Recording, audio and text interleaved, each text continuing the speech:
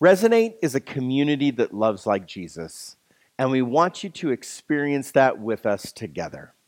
I want to encourage you to tune into this online broadcast each and every week or attend our weekly gathering in Sherwood at 10 a.m.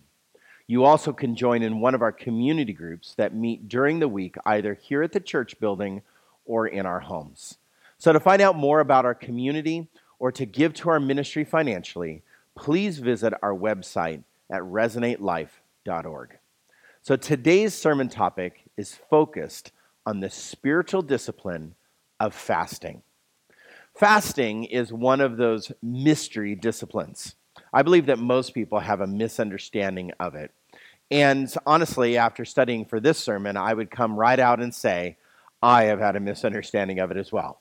So you might be saying right now, I have no clue what fasting is or what it is for. And you are in good company because I believe probably 99% of people just in community, in the church, really don't have an understanding of fasting. And that's okay because I believe that there's a biblical understanding that we're going to figure out today together. And I want to share it with you. Maybe you're the one that understands it. Maybe you have it all dialed in and you practice it. That is praiseworthy. And let this be a refresher course for you. So fasting is a spiritual discipline that involves going without food for a period of time. And this is the biblical definition. The rest of going without is called abstaining and not fasting. So if you go without other things, if you go without like spending on this or going here or going there, you're going without, that's called abstaining. Fasting specifically has to do with food. So I want to leave the definition right there for a while because the reason for fasting is the element that is often misunderstood. So one of the facts that we need to realize is that fasting has been a part of our culture for millennia, for a very long time. People have fasted for eons of time for different reasons. And what is cool about fasting, first and foremost, is fasting is a companion to prayer. And we've talked in the past about prayer before as a discipline, but fasting is also a discipline that is coupled with prayer. Fasting is not done without the very act of community with God. It's done in unity with our Savior. So we also know that fasting is supposed to produce results, and there is a result that comes from it. And this is where I'm going to bring up an interesting point. I have fasted on a number of occasions in my Christian life in a very serious way. And one of the most memorable times was when I started to date Amanda. Amanda suggested that we fasted in order for God to speak to us about our relationship.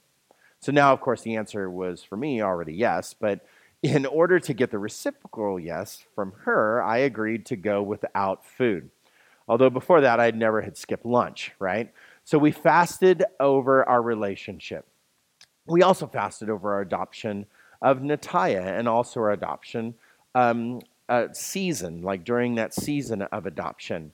Amanda and I fasted over opening the first symposium and opening the second symposium. The major things in our life, we have taken the time to fast. There have been times that we have done this. Now, the memory of all things and the sensitivity to that, I believe that all of this was very important to my walk and important to where I was at the moment. And each time I fasted, the act itself was done in a way in which I understood the Bible to teach on fasting and what the common Christian would say about fasting. And that is this: we are to fast to become more focused on God and to hear His voice, to receive answers, and to be spiritually aligned to His will. Well, I would say that all of that I just said, that act of fasting, or that definition, the act of fasting, is very important. Yet it's not the biblical understanding of fasting. It actually comes from this thinking where we believe that God will love us if we change. Yet God loves us so that we can change. And there's a huge difference between this way of thinking and what the Bible actually teaches. The old way of thinking, we'll call that, is very self-focused. I want answers. I'm answer-seeking. And if I fast to do away with something, then God will bless. God will answer my prayer. God will give to me. God will change me. God will love me more. Well, the Bible teaches in the Psalm where David is grieving, and he writes this in Psalm 35. But I, when they were sick, I wore sackcloth. I afflicted myself with fasting. I prayed with my head bowed on my chest. I went about as though I grieved for my friend or my brother. As one who laments his mother, I bowed down in mourning. So the Bible gives me an example here of fasting, not as a penitent act or an act of supplication or I want something, right? But as an act of response. So this gets the wheels turning a bit. And I ask the question, when do I respond to life through the giving up of food? When do I abstain from food as a response? Just naturally when I think about it. Well, I can tell you exactly when I abstain from food. It's when I grieve or when I'm stunned. I'm just taken back. I'm sick to my stomach over what is happening, right? So when I'm stunned with life, I go without food. When I'm grieved, I go without food. So for example, when somebody super close to me dies, or when I hear about a death or a complete loss, when somebody is going through complete loss, I don't feel like eating, taking them out to lunch and sitting there with them. And while I'm shaken up, and maybe my world is even turned upside down. I'm not reaching for a hamburger, right? So if I took all the verses in the Bible and I lined them up and showed you all the passages that alluded to or talked directly about fasting, we would find this, that fasting is more of the natural response. But one step farther, it's a natural response to a grievous sacred moment. It's not an act of contrition. It's not penitence. It's not even maybe bringing a chance or trying to get answers or getting close to God. It's choosing not to eat or drink and how we naturally respond to a grievous sacred moment. That is the natural response in fasting. Does fasting bring results? Yes, but that is not the point or even the reason to fast. Fasting is not some manipulative tool that guarantees results or an instrument desired to channel God into our life. The focus in the Christian biblical life is not this. If I fast, I will get blank. But it's this. When this happens, God's people fast. There's a big difference. If I fast, I get this? No. When this happens, this event happens, when something occurs, I then fast. So fasting is not only an individual response, but it's also a community response. It's done as a collective response to a situation. So first, a grievous sacred moment happens.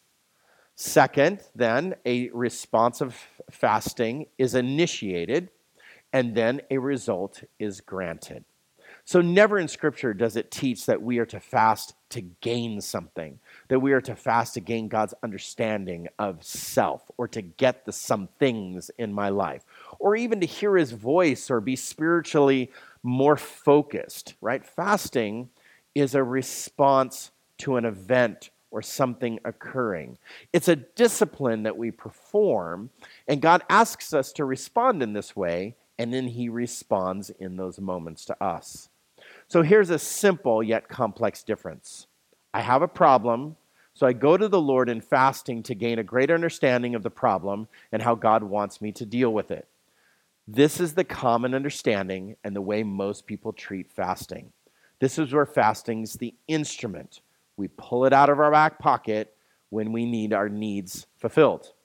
Well, the biblical understanding is an event happens and God's people respond in fasting. This is where fasting becomes the discipline.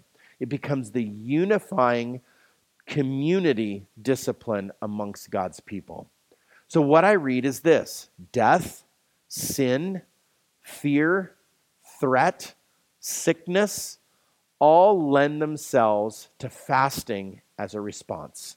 And this act and discipline already assumes that we are united and growing in our relationship with God through meditation, prayer, and communion with Jesus.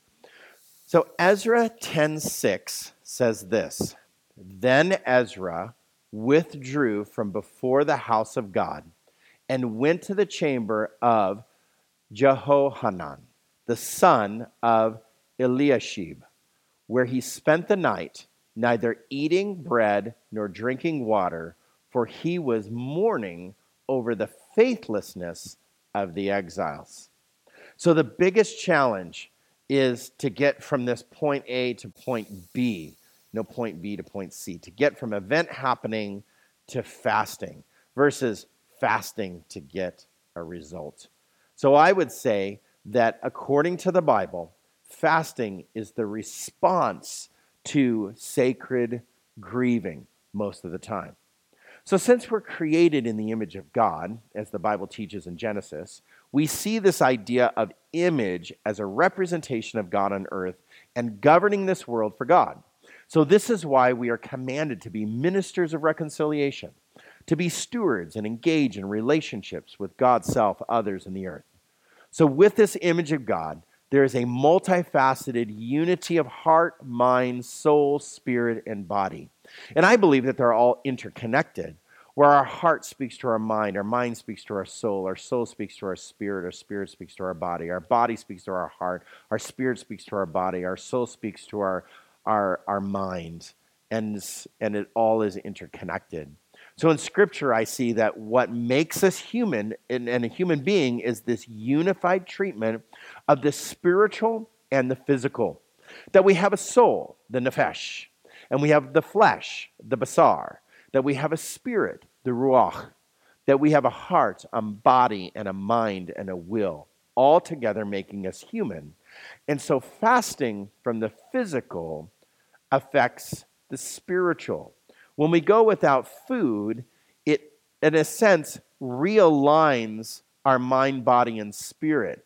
It does focus us and bring a sense of health to the others. So this is why God wants us to be a people that fast. But yet, since we see ourselves as maybe like we see down on ourselves, so we see ourselves as a monster, or we think too highly of ourselves, and we see ourselves as a celebrity, or we're too needy, like the cornucopia that needs to be filled, or something that we have low self-esteem, so we just think that we need to be ignored, that we're a nothing. So we treat the spiritual discipline of fasting as a tool to fix ourselves in our sin, in our low self-concepts, in our struggles, and we try to answer our questions that we may have in situations. So our bodies basically are the physical reminder of what we are made to do, to love God and to love others. So fasting is that response to that which affects us as a community, spiritually, emotionally, mentally, and physically. So Romans 12 says this: I appeal to you, therefore, brothers, by the mercies of God, to present your bodies as a living sacrifice, holy and acceptable to God, which is your spiritual worship. Do not be conformed to this world, but be transformed by the renewal of your mind, that by testing you may discern what is the will of God, what is good and acceptable and perfect. So Paul is not saying here that we are to just go talk to people about Jesus, right? He is saying that we are to fast and grieve with God about people who don't know Jesus, feel what God feels, and then go talk to people about Jesus. I don't believe that many of us do that in that order. That I believe that when we approach people, we just approach people. We're not necessarily thinking about what God feels about that person, or what God is maybe grieving about that person, or what God is loving about that person. So we go to people with judgment, with criticism, with preconceived notions, and we try to establish a relationship and even talk to people about Jesus in that context. Yet if we would fast, we would pray, we would think deeply, we would align ourselves with and become empathetic to the way that God feels about people, and then go talk to people, possibly our relationships would be much different. So what is my motivation to do this? Why would I go without food? Well, I would say that in and of itself, without solid reasoning, fasting seems silly and pointless. Yet we must realize that at the very core of fasting is this empathy with God and participation in God's point of view. When someone is sick, God is thinking about that feeling that, grieving over that. When somebody dies, same thing. Somebody in sin, same thing. When God loves somebody in their situation, maybe we need to come to an understanding of their situation as well through fasting. When a nation is threatened, God is grieved. Maybe we need to come to understanding through fasting. Fasting identifies with God's perspective and grief for the event or the moment. It empowers us to empathize with God. It actually helps us take on the emotions of God in an event. So Isaiah 58, cry aloud. Do not hold back. Lift up your voice like a trumpet. Declare to my people their transgressions, to the house of Jacob their sins. Yet they seek me daily and delight to know my ways, as if they were a nation that did righteousness and did not forsake the judgment of their God. They ask of me righteous judgments. They delight to draw near to God. Why have we fasted and you see it not? Why have we humbled ourselves and you take no knowledge of it? Behold, in the day of your fast you seek your own pleasure and oppress all of your workers. Behold, you fast only to quarrel and to fight and to hit with a wicked fist. Fasting like yours this day will not make your voice to be heard on high. Is such the fast that I choose, a day for a person to humble himself? Is it to bow down his head like a reed and to spread sackcloth and ashes under him? What you call this a fast, a day acceptable to the Lord? Is not this the fast that I choose? To loose the bonds of wickedness, to undo the straps of the yoke, to let the oppressed go free and to break every yoke?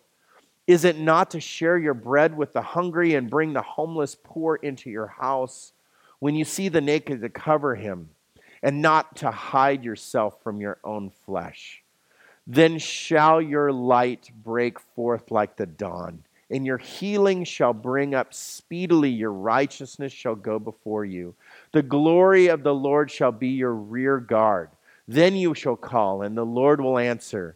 You shall cry, and he will say, here I am. If you take away the yoke from your midst, the pointing of the finger and the speaking wickedness, if you pour yourself out for the hungry and satisfy the desire of the afflicted, then shall your light rise in the darkness and your gloom be as the noonday. And the Lord will guide you continually and satisfy your desires in the scorched places and make your bones strong. And you shall be like a watered garden, like a spring of water whose waters do not fail. And your ancient ruins shall be rebuilt. You shall raise up the foundations of many generations. You shall be called the repairer of the breach, the restorer of the streets to dwell in. If you turn back your foot from the Sabbath, from doing your pleasure on my holy day, and call the Sabbath a delight and the holy day of the Lord honorable, if you honor it, not going your own ways or seeking your own pleasure or talking idly, then you shall take delight in the Lord. And I will make you ride on the heights of the earth. I will feed you with the heritage of Jacob your father, for the mouth of the Lord has spoken. It's a beautiful poetic idea that if we turn our ways towards the Lord and if we change our mind about our fast, that if we align our lives and become empathetic towards the way that God feels and grieves over people and loves people in a way and is generous to people and forgives people in such a way, that I believe that God tells us there that we will be blessed, that we will see results from this, but yet our minds need to change about fasting. Let me go back. That was a difficult portion. End of scripture. Isaiah was surrounded by people who fasted instrumentally. They wanted to know God and to worship him more intensely. Isaiah summoned his audience here to see that genuine fasting was a response to injustice, not some magical manipulation. How relevant is that today? I think about COVID-19, the injustices of the world, the things that are happening in foreign lands, and just our anger as a nation or our division as a people. Maybe, just maybe, a genuine fast in response to injustice, a genuine fast in response to people's division, a genuine fast towards death and loss because of, let's say, the Delta variant of COVID-19. Not some magical manipulation to gain answers from God, but a response in the sacred grieving moment to learn to empathize with the way that God feels and how God loves his people. Studying Elijah and Daniel and Jesus and Paul, you will find that fasting is a response. And I believe that biblical fasting is right here because of the sacred moment the human being chooses to not eat for a period of time to focus on the sacred grief of God. That is the response. That is the response. So, what are we to fast over? One of the common responses in fasting is the repentance of sin. God asks us to turn our bodies towards him. And so when we are indulged in sin, the response needs to be fasting. I read in Joel 2, it says, "Return to the Lord, yet even now, declares the Lord. Return to me with all of your heart, with fasting, with weeping, and with mourning, and render your hearts and not your garments. Return to the Lord your God, for he is gracious and merciful, slow to anger and abounding in steadfast love. And he relents over disaster. Who knows whether he will not turn and relent and leave a blessing behind him, a grain offering and a drink offering for the Lord your God? Blow the trumpet in Zion, consecrate a fast, call a solemn assembly." So some of you know the story maybe of Paul and the conversion story. Paul is a figure in the Bible and an evangelist to the known world, yet before he was a believer, he was on this road to Damascus and he saw the Lord.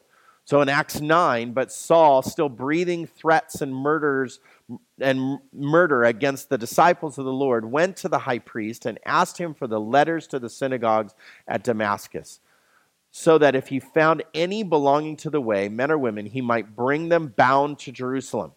Now as he went on his way, he approached Damascus, and suddenly a light from heaven shone around him.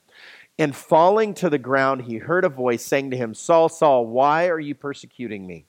And he said, "Who are you, Lord?" And he said, "I am Jesus, whom you are persecuting. But rise and enter the city, and you will be told what you are to do." The men who were traveling with him stood speechless, hearing the voice but seeing no one. Saul rose from the ground, and although his eyes were opened, he saw nothing. So they led him by the hand and brought him into Damascus. And for 3 days he was without sight and neither ate nor drank. So during this conversion, we see that Paul fasted. During the conviction of sin or the conversion in realizing that Jesus is the way, he fasted. So there's this biblical account of going without food. So fasting is the body turning from sin to faithful devotion to God. It is not just talk, it's the organic unity of the whole person responding in faith to the sacred moment of sin, repentance, conversion, forgiveness, and healing, just like in Paul's life. So whether it be the failure of someone else like Judges 19 through 20, when the Levite cut up the dead woman into 12 pieces, sent her back into the 12 tribes of Israel. And in 1930, it says that they asked what to do, and they went back to Bethel, weeping and sitting before the Lord. They fasted that day until evening. They grieved. Moses has a body plea in Deuteronomy 9, where he's so serious about his obligation to intercede. He was so fired up by God's absolute holiness that he lay prostrate before the Lord for 40 days and 40 nights fasting. Hannah's plea before God in 1 Samuel 1 is a response to barrenness. So everywhere in Scripture, it is a response to a grieving sacred moment. Even to go farther and say, ultimately, it is grieving and yearning for people to know God. So in Acts 13, Acts 14, we see where people are being sent out for the gospel into the world and reaching people for Christ, grieving over people who don't know Jesus, and they fasted, they worshiped the Lord and fasted, and the Holy Spirit began to speak to him. Leaders in the church were being raised to oversee spiritual guidance and leadership of the church. And what did they do? They fasted, and they were strengthened in their souls. They were discipled in such a way because they fasted and they prayed and they committed to the Lord their leadership and their oversight of these bodies. So to use it as a channeling tool to conquer some desire or to gain something or to get something, we've missed the mark. We've missed the mark. It is truly a response. As I see all the way through the Bible, like I just walked you through, it's truly a response to align ourselves empathetically to God's grief or God's feeling of love towards people maybe that have walked away or don't know who God is. So in the early church, they would practice things called the stationary fast. This was on Wednesday and Friday, and each week they would fast from food in response and remembrance of the sacredness of the church life and the sacredness of the holy life. So in Romans 12, it actually comes to life here that we offer our bodies as a living sacrifice. Every week they had a fast in mind. And when Paul wrote Romans 12, he would have had that fast in mind where he said we offer our body in this sacred rhythm of a fast. So Christians would fast before communion. Christians would fast before baptism. Christians would fast before events like Lent or Easter Sunday, Resurrection Sunday, they would fast. So remember that this is a response. Each one of these, I can tell you, has turned basically into an act of answer giving. Each one of those examples that I gave you is reinterpreted into getting an answer versus a response to the sacred grieving of God. So how do we fast? Well, we go without food. In our overindulgence, obese society, this might do us some good, is to go without food every once in a while. I would encourage you not to do something dumb. Research your own body. Make sure your body can handle physically going without food. Be responsible with it.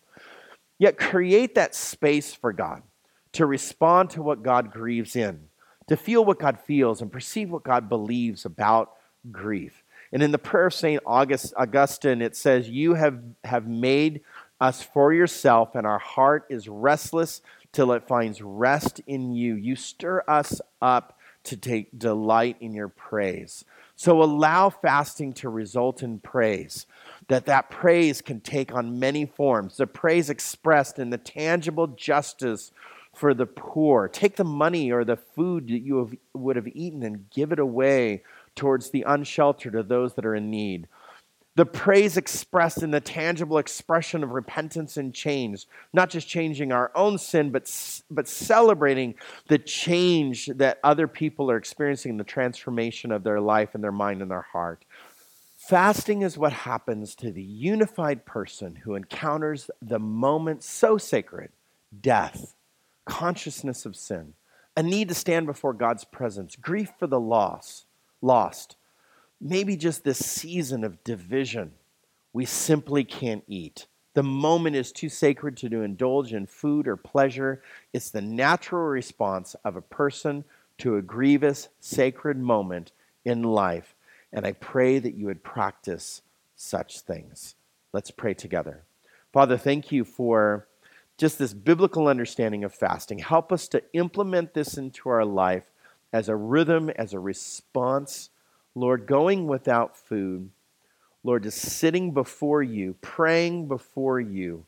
Lord, learning to empathize where you empathize, love where you love, grieve where you grieve. Lord, help us to become more like you in this way. In Jesus' name we pray. Amen.